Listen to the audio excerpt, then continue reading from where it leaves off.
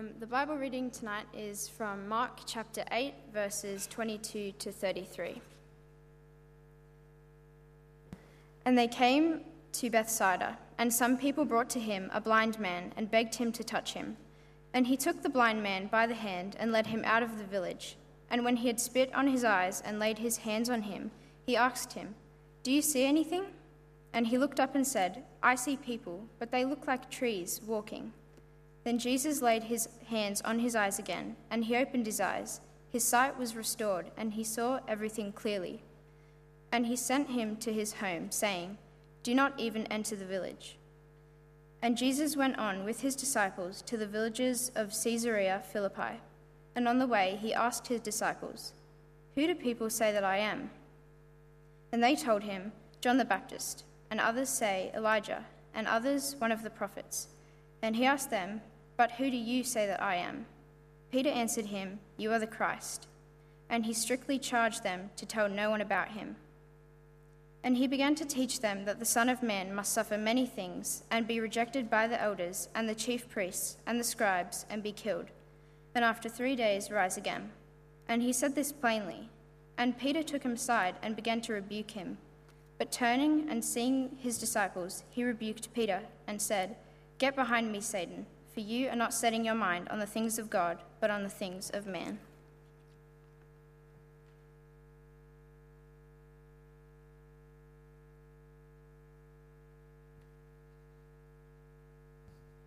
Good evening, church. Sorry, I'm a youth group leader. I expect some sort of response when I say that. No? Okay. So, my name is Lachlan. I am also a member and a pastor of Narwee Baptist Church. In case it wasn't obvious, I'm the youth pastor, hence me using technology to preach from. Now, we've already had, in my mind, a really great start to this night. We've managed to sing together, which is nice that we're allowed to do that now. We got to hear testimonies of how God is at work in people's lives in this community. And then we heard God's word read to us. And so this is the part of the service where I'm now going to take some time to try and explain what God's word is trying to teach us from those verses. So join me in prayer as I ask God to really be the one speaking up here tonight. Lord Jesus, thank you so much for your word. Thank you that we have the ability to read it together here tonight. Please allow the words I say now to be true and correct, and may your Holy Spirit be working in the hearts of everyone listening. Amen. Now, when I was in the final years of high school, my family and I went snorkeling at the Great Barrier Reef. I had left my family behind. I was harassing a small little octopus in the reef, poor little guy. And in the distance, I see my father.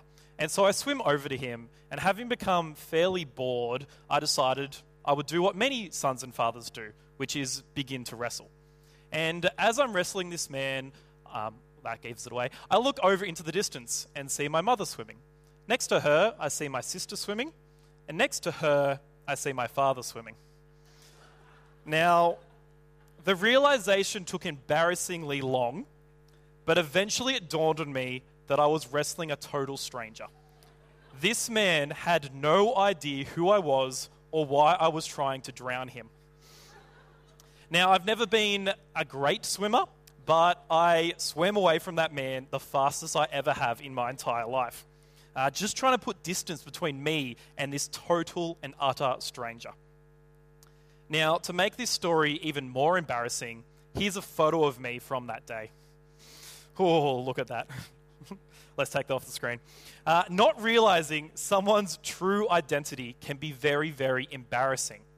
However, not realizing someone's true identity can also be disastrous. In 2013, I was a secret fan of the show Undercover Boss, which takes a CEO from a major company and disguises them as one of the employees in that company. Now, most of the shows end on a really happy note. The CEO has walked a mile in their employees' shoes, and they really value them more. However, in this one episode, the boss breaks her cover to fire one of her employees when he says the words, "I literally hate customers more than anything else in the entire world." Now, if you worked retail before, you may have thought that. Just don't say it to someone who's new to work. They may actually be your boss. Now, the staff member obviously felt pretty hard done by, but ultimately, this situation arose because this staff member didn't realize the identity of the person that he was talking to. Now, we've been looking at the book of Mark at youth group on a Friday night, and we've been looking at who is Jesus and is he worth following? And Mark 8:22-33 lies at the very center of the whole book of Mark. And this passage answers the question for us of who is Jesus really? We find out that Jesus is the Messiah, the appointed king. However, his kingdom will come about through suffering, rejection, and death. For those who don't realize Jesus' true identity, the results will be disastrous. For those who understand him to be Messiah but don't understand the nature of his kingdom, the result's going to be very, very embarrassing.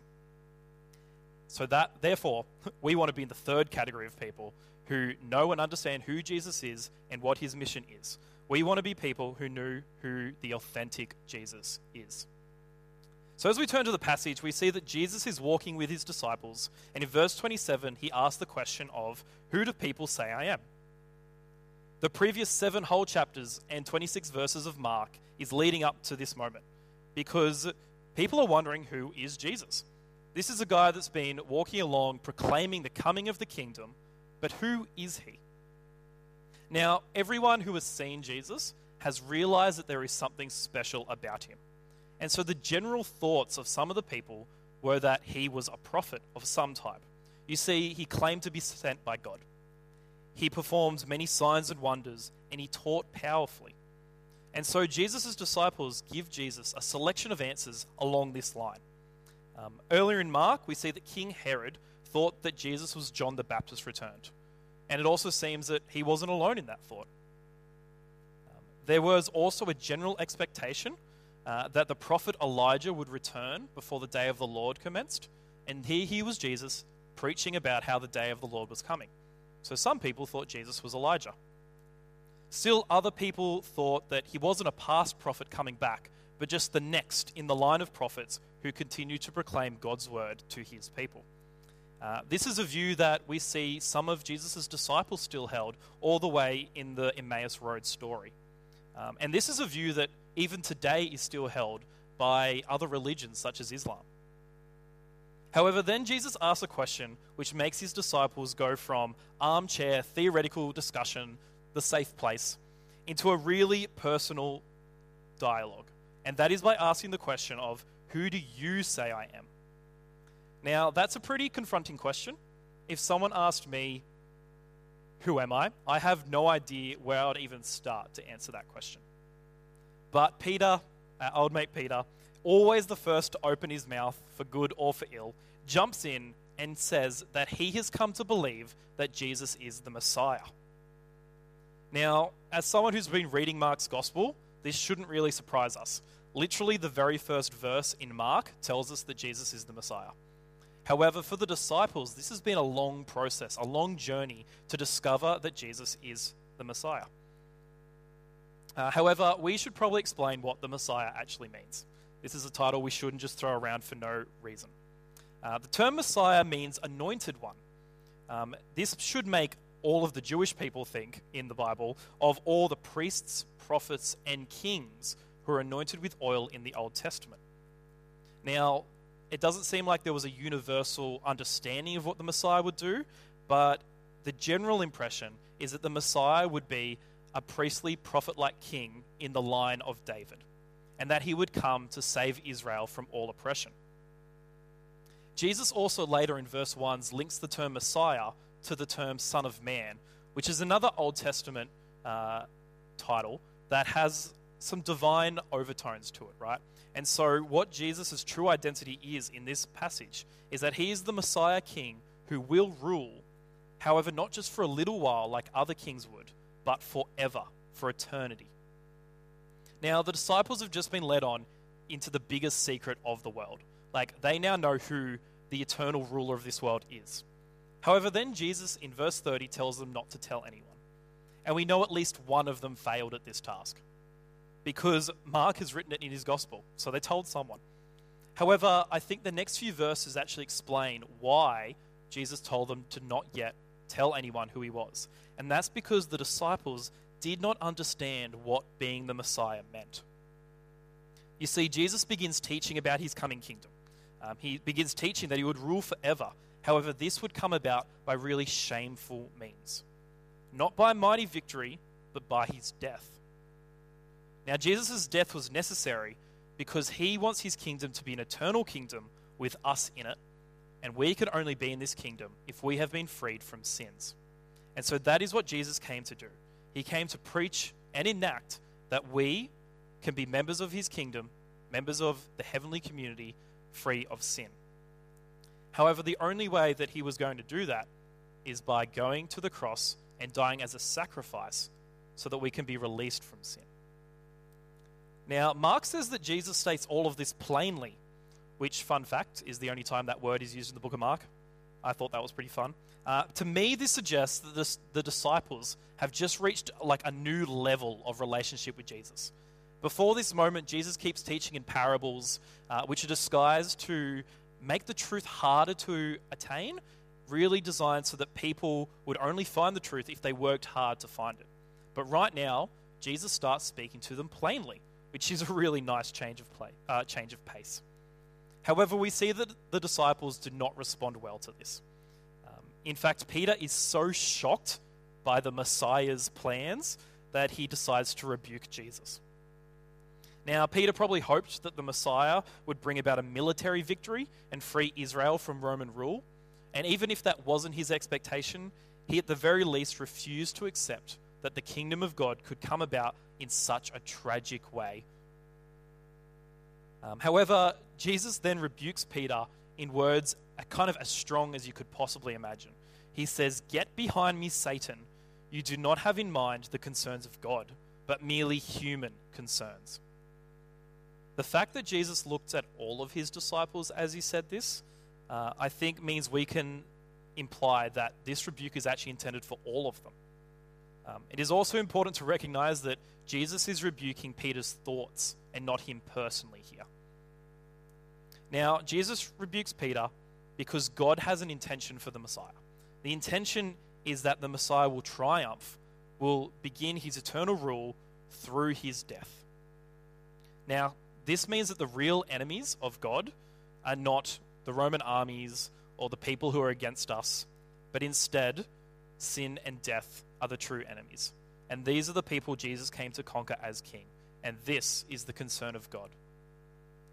Now, it's obvious that the disciples missed the concern of God in this moment, but it's also got me thinking about in what other areas I miss the concern of God, and what areas I've been rebuked in for not having in mind the thoughts of God. I remember many years ago when I was a youth student complaining to my own youth pastor about how I just wanted Jesus to come back because I was so sick and tired and had an awful week.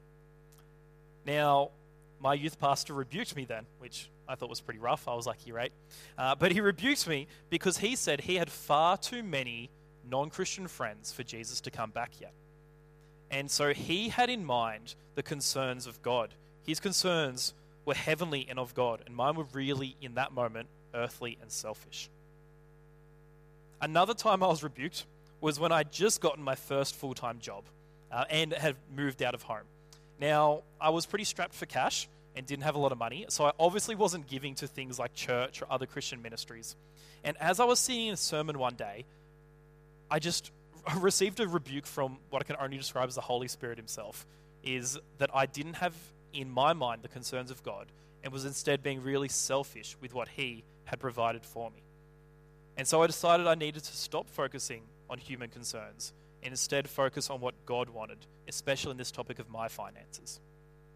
Now, I don't know in what way you don't have the concerns of God in mind. However, I do have a way that you can start having them in mind. When God appeared to Abraham, right back in the book of Genesis, he said, "Walk before me faithfully and be blameless." The word walk here is a habitual activity. It's something that we do over and over and over. And so the way we can keep God's concerns in our mind is to maintain daily habits of prayer, worship, and regular and consistent Bible reading. The youth pastor recommending that we read our Bibles. Who would have thought? However, it's not as easy as it sounds, right?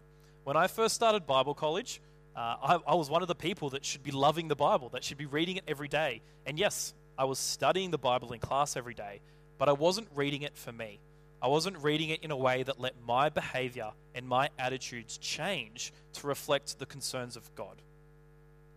Now, when I realized that, I was really challenged and decided that I needed to start reading God's Word for myself in a way that actually let it change me.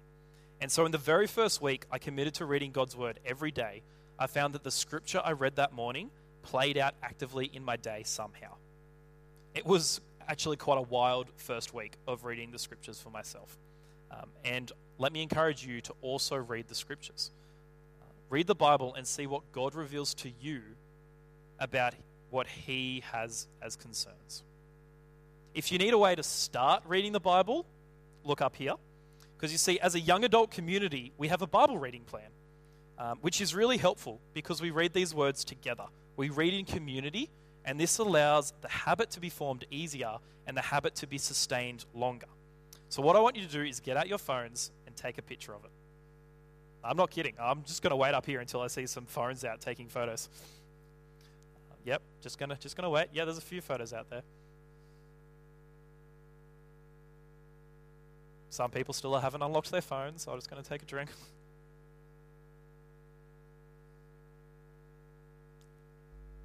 The people who aren't taking photos are more stubborn than I am, so I'm going to keep going. Now, Lachlan has just done application in his sermon. He must be almost done.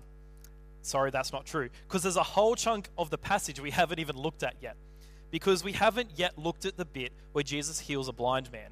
However, it's a bit of an awkward story because Jesus failed the first time. And that's pretty awkward for us too, who have just said that at least some of us really believe Jesus is the divine Messiah. So what's going on here? How did Jesus take 2 attempts to heal a blind man? Here's what I think is going on. Jesus is using this miracle as a teaching moment. This miracle is an acted parable.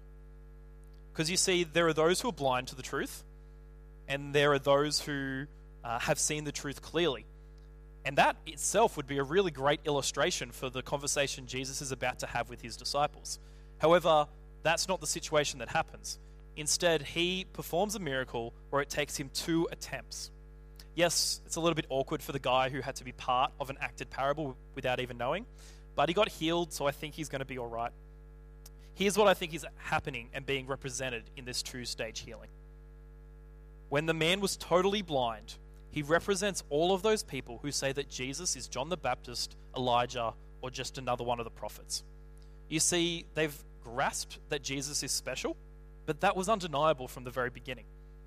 But they've missed the truth about his real identity. He isn't a prophet who's coming before the Messiah. He is the Messiah. And to miss this truth is disastrous. Next, Jesus places his hands on the man's eyes, and suddenly the man can partially see. He says, "I see people, but they look like trees walking around." In this stage, the blind man represents Peter, who sees and understands that Jesus is the Messiah. However, he hasn't yet received clear vision. He doesn't understand what the Messiah is or what the Messiah does. And because of this misunderstanding, by not recognizing Jesus' true identity, Peter has a very embarrassing moment a few verses on. Finally, when the blind man is fully healed and sees everything clearly, this is the point we are trying to get to, of seeing and understanding that Jesus is the Messiah and that he needed to suffer, die, and rise to bring about his eternal divine kingdom. Now, the purpose of this passage is to correct our misconceptions about Jesus, because he is the Messiah King, but that kingdom only comes about through death and rejection and shame and suffering. James and Nick tonight have told us that they've realized that Jesus is the Messiah. They have realized something true and good about Jesus. And they stood up here and told us that they want to make a public declaration that they recognize Jesus as Messiah and let Jesus dictate how they live their lives, because Jesus is their Lord and their God. However, I need to challenge them, and I need to challenge everyone here, that do we have the authentic Jesus in mind? Not one of our own making, but one that is defined by the scriptures we read. You see, the true Jesus is often not the one we actually want. Paul says that the Messiah dying on the cross is a stumbling block to the Jews and foolishness to the Gentiles. I still have many people in my life with a false view of Jesus. My grandmother is a good example of this. To her, Jesus is a kind creator who loves everyone and would never get angry or judge. She has partially grasped the truth here. She has begun to see Jesus. She knows some true things about him. However, she's still partially blind to the authentic Jesus. One of my good friends is an example of someone who is still just blind.